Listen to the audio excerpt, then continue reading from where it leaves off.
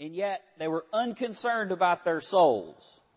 Let's say you had an opportunity to step into a football stadium that was gathered there for the football game, or a basketball, since March Madness is going on. And they were there to watch the football game. They didn't have any desire to hear what you had to say, but there's a bunch of them.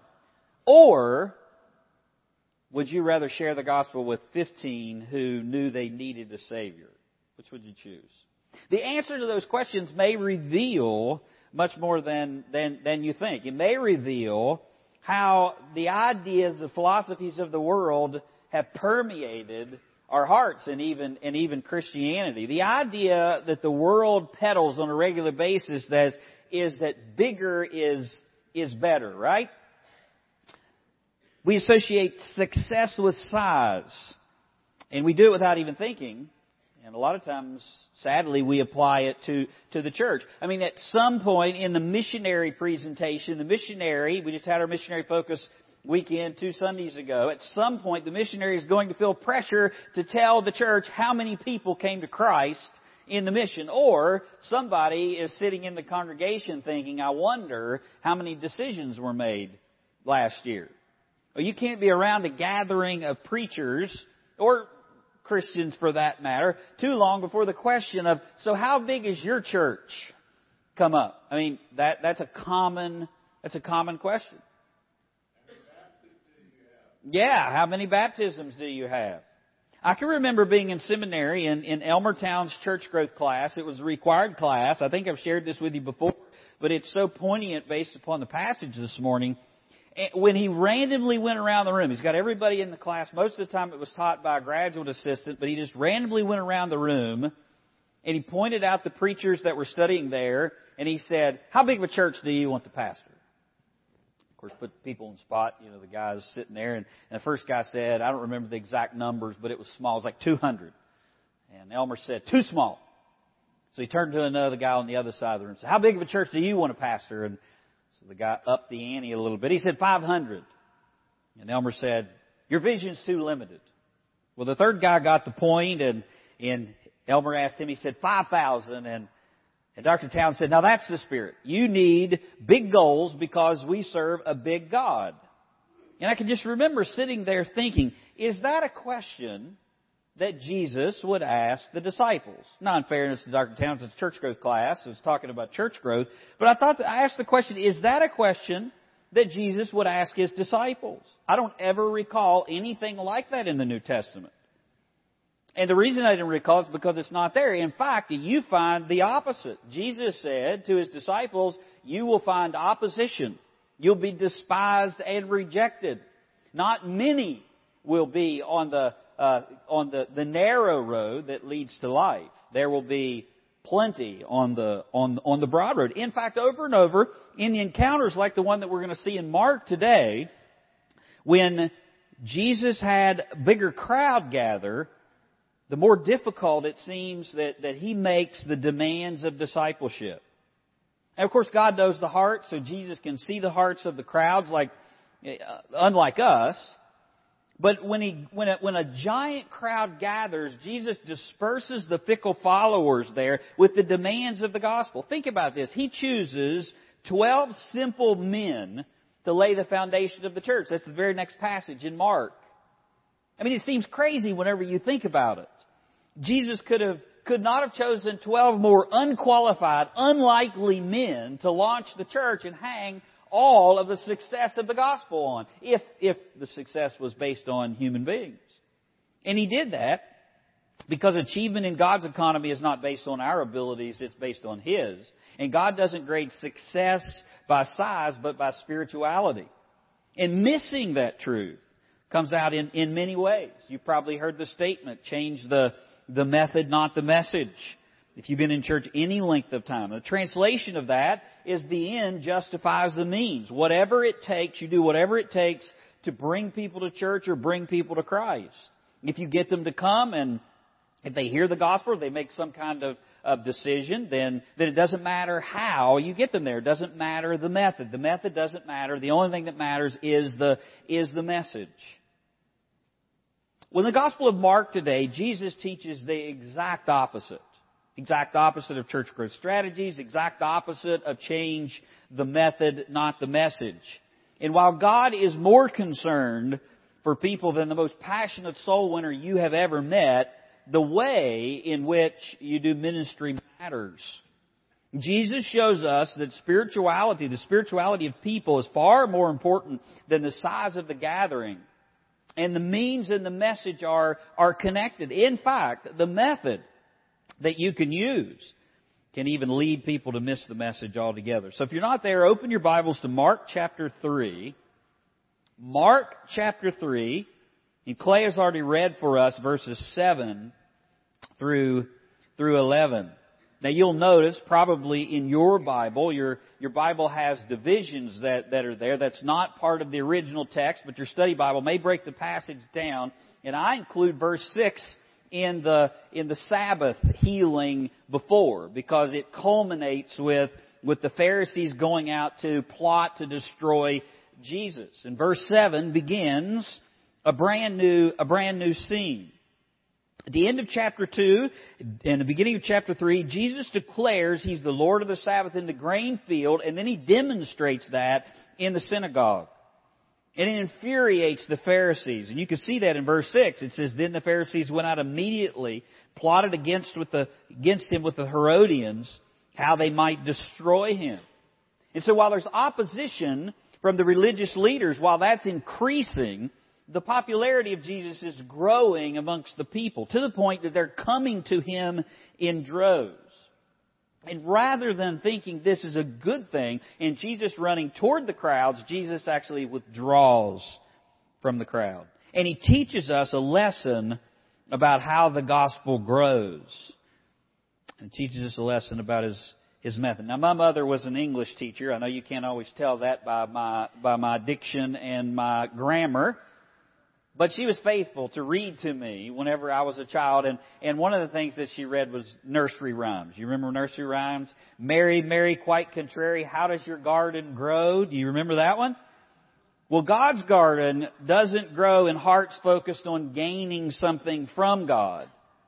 The gospel grows in the humble hearts of broken people.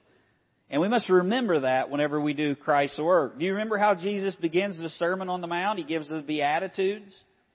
The picture of the Beatitudes is a portrait of the repentant heart. Those that are getting ready to enter into the kingdom, thinking rightly about the law, will choose the right path. And Jesus teaches this lesson right before He launches the 12 apostles. Look, if you would, at verse 13. "He went up on the mountain and called to Him those He Himself wanted, and they came to Him, and He appointed the 12. That's next Sunday. So here's a summary statement of Jesus' ministry. And to keep the mission the main thing. Right before He sends the apostles out on their own mission, doing their own ministry.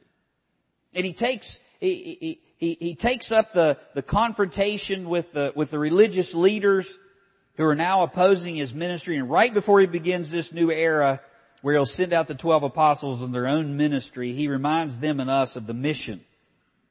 And He demonstrates its priority. And how you do ministry matters. Jesus is not concerned with drawing crowds to meet their earthly needs. He's concerned about people hearing the gospel and meeting their true spiritual need. And the only way that they'll hear requires us and His disciples to stay focused on His message. And that's a message that He's preaching, that He's proclaiming. The miracles just back up the message that He's proclaiming. But Jesus came to preach. He came to preach the good news of the kingdom. So what's the outline of this passage? Title, "Coming to Christ for all the wrong reasons." And that's what you see with this crowd here. And so there's the description of the crowd given in verse 7 and the first part of verse 8. He describes who the crowd is. There's a great crowd, and He tells us where they're from, and He also tells us the issues that they have, why they were gathering. Then He gives us the desire of the crowd. What did they want from Jesus, and how were they approaching Jesus? That's in the second half of verse 8. And then there's the direction of Christ, or the decision that Jesus makes in light of that. He gives some instructions to His disciples, and He commands the unclean spirits who were announcing who He was. And He silences them. Let's look at the description of the crowd. Look, if you would, at verse 7. It says, "But Jesus withdrew with His disciples to the sea, and a great multitude from Galilee followed Him, and from Judea and Jerusalem and Idumea, and from beyond the Jordan, and from those from Tyre and Sidon." A great multitude, repeated twice. When they heard how many things He was doing, they came to Him. Now, Mark says that following the healing in the synagogue, Jesus withdrew to the sea with His disciples. Now, you can see the water from the synagogue in Capernaum. And the word that's used here to withdraw means to take refuge. He takes refuge at the sea. And Jesus wasn't running from the religious leaders. He's not taking refuge because He's afraid of what the Pharisees are going to do to Him and the fact that they're plotting against Him. He's taking refuge from the great crowd of people that followed Him. That's the reason Mark repeats that twice. And he tells us the crowd's origin. Now, you'll find plenty of places in the Bible that defines how big the crowd is. Not numbers like 10,000, but it's great, or it's a large gathering, or a large crowd. But it's not all the time that you see this where they're from. So that's significant.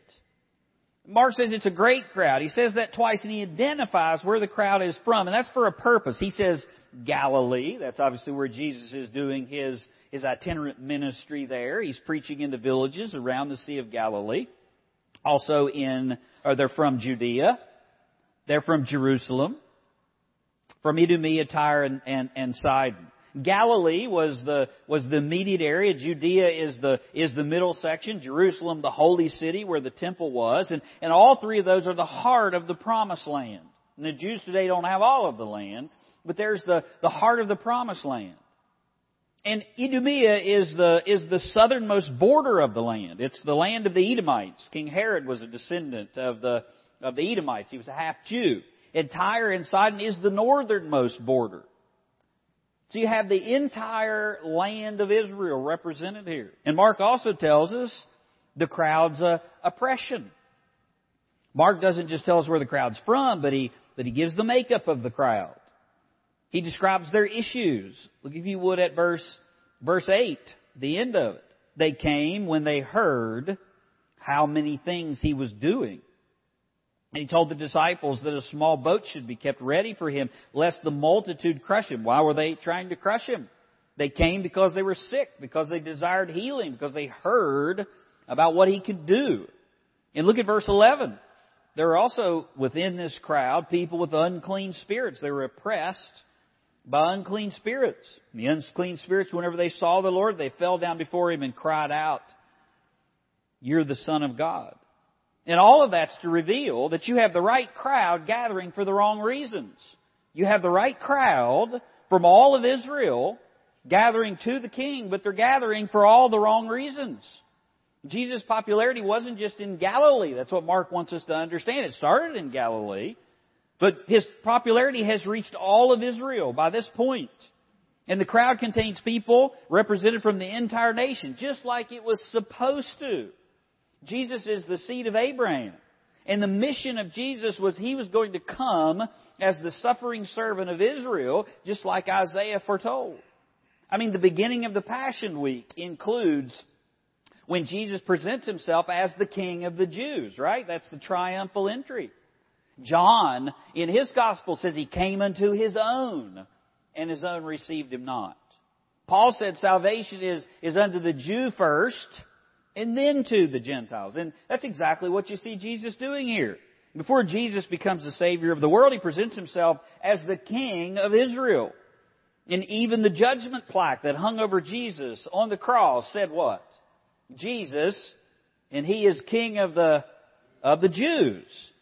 It's God's plan that He would be the Savior of the world, and God's plan of redemption. Abraham would bring forth a nation that would be a blessing to the entire world. And Jesus is the seed of Abraham who would bring blessing to all of mankind. And they were to receive Him, and then the kingdom would come. But they reject Him, don't they? And so Mark's point here is you have this great gathering of all the people from Israel, from both borders of the land and everything in between. But rather than receiving the Messiah and hearing the message of the Messiah and ushering in the kingdom, which was their ultimate purpose, so they'd be a light unto the Gentiles and be a blessing to all nations, they're seeking physical healing. And that brings us to the desire of the crowd. I've already read it, but look at it again at the end of verse 8 after he identifies. He again says, a great multitude. And when they heard how many things he was doing, or how many things he did, came to him. Now you can easily read over that. You can easily read over all of this passage. You say, well, there's not really much exciting here. It's just kind of a bridge between one section in Mark to the other, but it's significant. Look at Mark 1:14. Jesus came into Galilee proclaiming the gospel of God. That was His mission. And He was saying, the time is fulfilled and the kingdom of God is at hand. And He's saying this to Jews, repent and believe the gospel. The time was completed and the kingdom is upon them. And what they needed to do was repent and believe. And if they did, then God would bring in the kingdom, which would also include the Gentiles. That was the blessing that they had. Israel and Jews are not any less sinless than we are. They come to God the same way through faith in Christ. No man comes into the Father but by me. But they had the blessing of receiving the covenants and the law. And they had the blessing of bearing the Messiah. And here He is. And He's preaching the gospel of God, the good news of God. And the time was God's appointed time. And the kingdom is upon them. And what does Jesus find when He does this? He finds opposition from the religious leaders because He was attacking their traditions and their false religion, the system that they had set up. He finds popularity with the crowd because of what He did, the healings and the miracles, and so they're gathering for that. But His mission was preach a message that people needed to believe. You see that? Repent and believe the gospel. Don't seek a healing, and don't get mad when I tear down your traditions. And the crowd that came had no interest in hearing that message. They wanted to receive the benefit. There's the desire of the crowd. And Mark says that this gathering thronged Him. And their goal was to touch Him. This crowd wasn't only massive, they were selfishly motivated. Look, if you would, at verse 9. So He withdraws, takes refuge by the sea with His disciples. The great multitude of all Israel comes, the right crowd, for the wrong reason. And they came because of what He did, what they heard that He did, not because of His message. And so He tells His disciples in verse 9 that a small boat should be kept ready for Him because of the multitude, lest they should crush Him or throng Him. For He healed many, so that many who had afflictions pressed upon Him to touch Him. So the gathering is pressing upon the Lord to the point that He's going to be driven into the sea. So He has a boat ready, and their goal was to touch Him. It wasn't to listen, it was to touch Him. Notice how many words that Mark uses about doing what Jesus did and what they wanted from Jesus. And it wasn't to listen. It's like a mob clamoring to reach its goal. That's the picture that Mark gives here. Don't think of this as a kind crowd just gathering to Jesus to see whether He would do something good for them. Both of those words that he used gives the idea of like a mob. They're clamoring to reach the goal. And His concern was while they were trying to get to Him, they would crush Him and the disciples in the rush. It's like the picture of a large group pressing against the gate. I tried to think of something that an image that I could use to illustrate it. And the best thing that I came up with, if you've ever seen the pictures of the fall of Vietnam, where the last helicopters are evacuating people before the Viet Cong, are going to arrive, and they're pressing against the gates and they're trying to keep people out. That's the picture here. They're trying to get to him because they wanted to touch him. That's the reason they're pressing against him. That's what it says. They pressed about him to touch him at the end of verse 10. They hoped and thought that whatever power he had would transfer to them if they could touch him, and they would receive healing. They have no concern about him. They have no concern about his disciples. They have no concern about his message. It actually happens once, right? With the woman with the issue of blood, she touches Jesus, and she's healed. But that wasn't God's normal means of healing.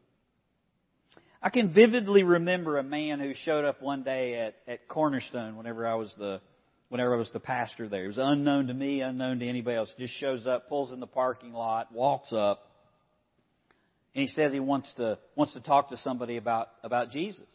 And I said, well, I'm your man. Of course, I was elated and sat down and talked to him probably about 30 minutes. And after 30, 45 minutes, he prayed to receive the Lord and shed great tears and seemed to rejoice. And we rejoiced together, and told him when the services was the following Sunday, and I'll be here. So he shows up the following Sunday, just like he promised. And in conversation after church, I found out in the following month he was facing a hearing for taking immoral pictures of his stepdaughter. And in that conversation, he asked me to come to court to be a character witness for him. And I asked him this simple question: did you do it? And he looked at me without hesitation and he said, yes, I did, but I don't want to go to jail. And I told him, well, first of all, there's no way that I would go be a character witness for you because I don't know you. I don't know your character, so I couldn't do that. But if you're really serious about your repentance, what you need to do is you need to cast yourself on the mercy of God and go stand before the judge and tell him what you just told me. You did it. And then you take whatever consequences come, because Romans 13 says God has established the authorities. And what you've done is not only sinful before God, but it's against the law. The court case came, and he was given probation, and the following week he never showed back up at church again. There have been an individual that's come to Christ for what they thought that the Lord could do for them. And in some cases, the Lord even gives them what they desire. He's merciful. He's a merciful God, is He? Aren't you glad that God doesn't give us what we desire, even when it's our fault? But those same people will fall by the wayside once they receive the benefits if they've never received the gospel. And Jesus is far more concerned about them hearing the gospel than He is healing them. He's not unconcerned about their physical needs, but He's prioritizing. One of the students while we were on the trip asked Boaz if a Gentile could become a Jew. How do you become a Jew? They were trying to witness to him and started conversations so they could tell him how to become a Christian. And he said, yes, you can, but it's very difficult on purpose. They don't want it to be easy for you to convert to Judaism, because then it will be easy to walk away. You find Jesus doing the exact same thing. He never failed to freely offer the promises of the gospel, but He never failed to give the demands of discipleship, of what it would mean, what it would cost you to follow Christ. Jesus said, if any man comes after me, let him pick up his cross and follow me. If any man doesn't hate father, mother, brother, sister, yea, even his own life, he cannot be my disciple. That's not to be mean. That's to tell you the reality that yes, you receive heaven, but following Christ can be difficult. Salvation is free, but becoming a follower of Jesus may cost you something. You may lose status, you may lose job or family, or even your own life, but you'll gain heaven. And so Jesus says, what does it profit a man if he gains the whole world and loses his soul, it's a wonderful deal. But it can be hard. And you have to get the mission of Christ right whenever you're doing ministry. And if you make it all about the benefits and what Jesus can do for you, and you leave out hell or you leave out the demands of discipleship, when the going gets tough, the not so tough get going. They get disillusioned or even worse, can make a false profession. Look at how Jesus responds to this crowd. Here's the direction of Christ, or the decision that Jesus makes. And in light of this, He's not rude, He's not ugly, but He doesn't embrace them. Look at verse 9. He instructs the disciples, and He commands the evil spirits. Those are the two directions that He gives in light of being pressed by the crowd. He gives instruction to the disciples to prepare the boat, and He commands the evil spirits. He instructs the disciples first to get the boat ready to get away from the crowds. Now, there's many times that Jesus uses a boat as a mobile pulpit. It's like a natural amphitheater there. If you're on the bank of the Sea of Galilee and Christ is in the boat on the water, there's no microphone like there is today. He's speaking and people could hear. There are many times when the crowd would press upon Him, He'd get in the boat and He'd teach them from the boat. He also uses it as an escape pod. Do you remember when Jesus fed the 5,000 right outside of Bethsaida? And the crowd was going to take Jesus by force and make Him king because of what He had done. And Jesus refuses to become king. He actually puts the disciples in a boat and sends them across the sea because He doesn't want them to get swept up in some zealot movement that was there. And this crowd has no concern for each other or for Jesus, so He prepares an escape route. And He also commands the evil spirits not to reveal who He is. Look at verse 11. And the unclean spirits, whenever they saw Him, these were individuals that were demon-possessed in the crowd, fell down before Him and cried out, saying, "You are the Son of God." It's exactly the same thing that Mark says when he starts the gospel. This is the gospel of Jesus Christ, the Son of God. The demons are declaring He is the Son of God. But look at verse 12. Here's the other command. Just prepare the boat. But He sternly warned them, that's the demons, that they should not make Him known. Some people in the crowd are possessed with evil spirits, but they cannot remain silent in the presence of Christ. They fell down before Him because He was God. They cried out, "You're the Son of God," because that's exactly who He was. And Jesus sternly warns them not to say that and not to do that. It's kind of interesting, isn't it? Now, don't get the idea, we were talking about this last week, don't get the idea that there are more demons in the day of Jesus than today. It's not possible. Demons are fallen angels. They were part of creation. There's a limited number of them. Satan doesn't produce little demons. He can't make anything. He's not a creator. He's a created being. There's a limited number of demons. No more demons then than there are today. Satan can't make them. The difference during Christ's day was that the Son of God was walking the earth and they couldn't get around Christ without exposing themselves. And that's what you see here. And they acknowledge His authority by bowing, and they affirm His identity by crying out His title, the Son of God.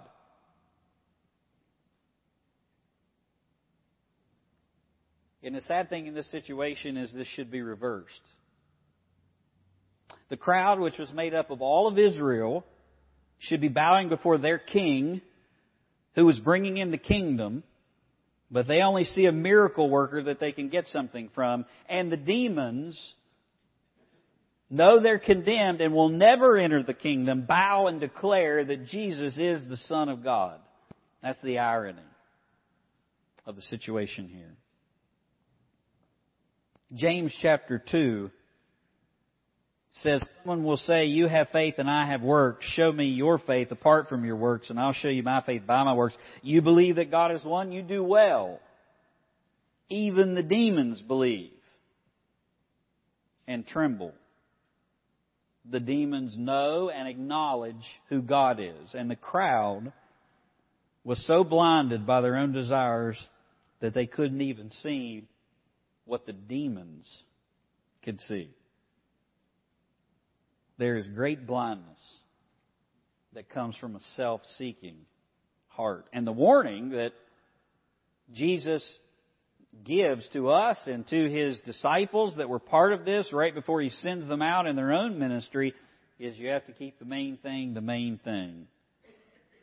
And that's proclaiming the gospel. And if you ever veer from the mission, people can end up missing the message altogether. Think about what would happen if Jesus would have given the crowd exactly what they wanted.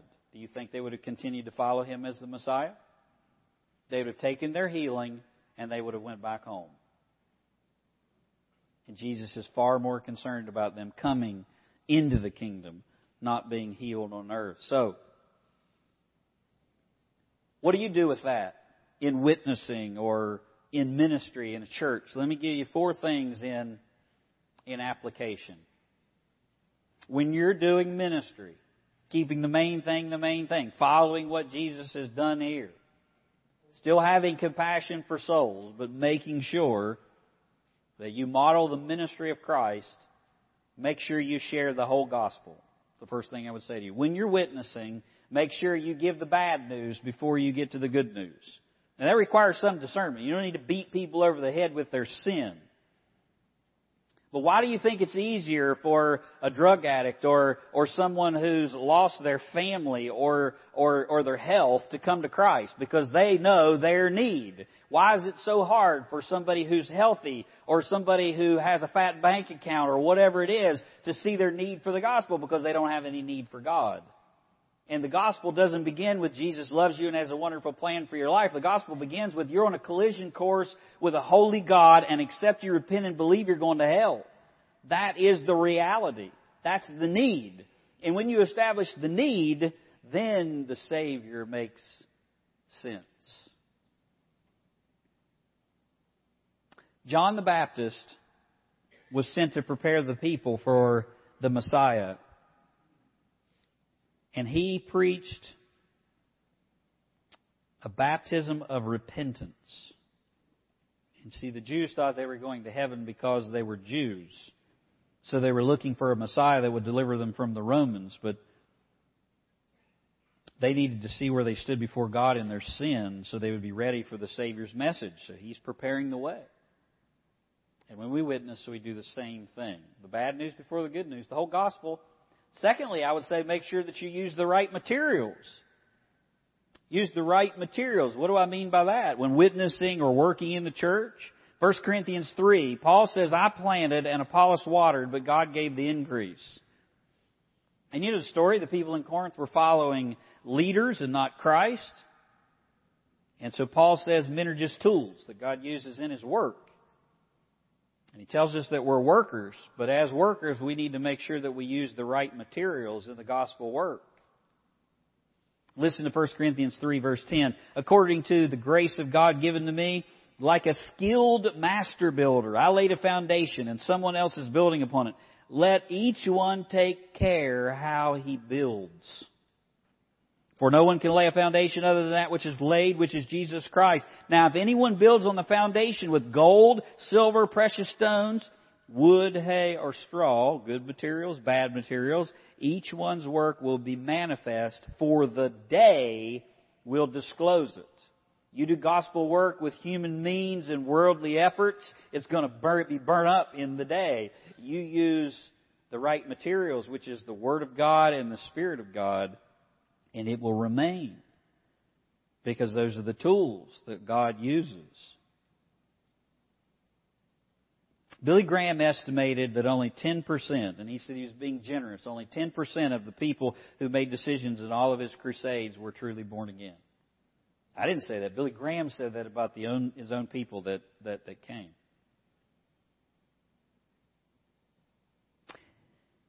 Not only do you use the right materials, make sure that you focus on God's glory. and not only man's need. Oh, there's a need. This need's great here. And Jesus is not callous toward the need. And you shouldn't be callous toward the need.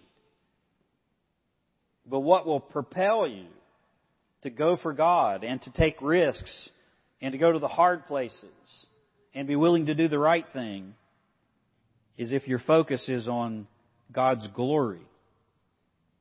There's never been a Christian that lived who cared more for the salvation of men and worked to prove it than the Apostle Paul. Paul even said he was so burdened for souls that if he could be accursed himself, he would gladly do that and perish if his countrymen would come to him. That's a burden for souls, isn't it?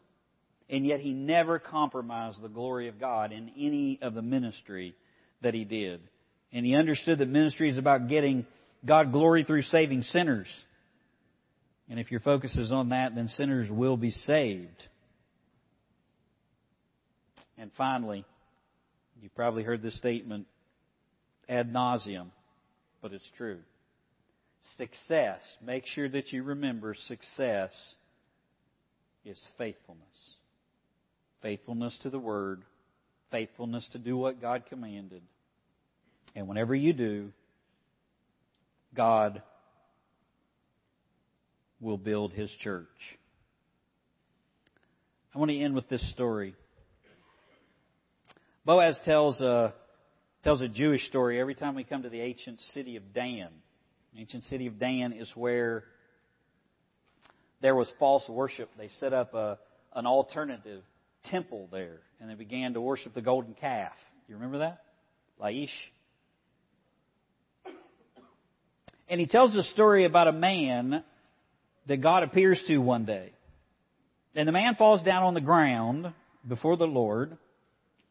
And God speaks to the man and He says, "You see that giant rock over there?" The man says, "Yeah, I see the rock." And God says to him, "What I want you to do every day, I want you to stop and I want you to push on that rock." And the man says, "Yes, Lord, I will. That's exactly what I'll do." So every day for the 3 months, the man stops and he faithfully pushes on the rock, and then he goes on to work, just like the Lord told him to do. One day, as he's pushing on the rock, Satan shows up and looks at the man and says, "What are you doing?" And he says, "Well, God appeared to me and told me to push on this rock, so I'm doing exactly what God told me to do in obedience to Him." And Satan says, "How long have you been pushing on the rock?" And the man says, "For 3 months." And Satan says, "That's crazy. Look at the size of it. You'll never move that rock. Has the rock even moved an inch or a centimeter since you began to push on it?" And the man said, "No." He said, "Well, you're crazy. Why do you keep pushing on the rock?" So the man begins to think, and he says, "He's right. There's no way I'll ever move that rock. It's too big. It really hasn't moved in 3 months. I've been doing this for 3 months. No results." And so the next morning when he goes by to work, he doesn't push on it. And God appears to him. And he says, the Lord says to the man, why aren't you pushing on the rock like I told you?" The man says, I did for 3 months and nothing happened. The rock never moved. And God replies, "When did I ever tell you that it would? I told you to push on the rock. I didn't tell you that it would move." And then Boaz goes on to say, God said to him, "Look at the muscles that you've developed over the last 3 months pushing on the rock. The muscles that you have in your arm that you helped that elderly person last week to do a good deed." And I share that story because I think we fall prey to Satan's devices at times, and we're pushing on the rock and it doesn't seem like it's moving. And our job is to obey God. It's His job to know the reasons why. And we may never know all of God's purposes and why we go through some of the things that we do, but God does. And He always has a purpose. And you apply that concept of ministry, the Bible is explicitly clear. Christ will build His church, but it's also clear that we're to do that work, but nowhere does it promise individual results.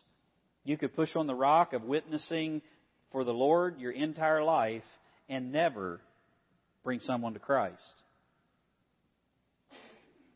But we're to push on the rock and to be faithful. And when we do, that's success. And you let God worry about the results. And yet most of the time when you push on the rock, in witnessing, the Lord gives you the blessing of leading someone to Him.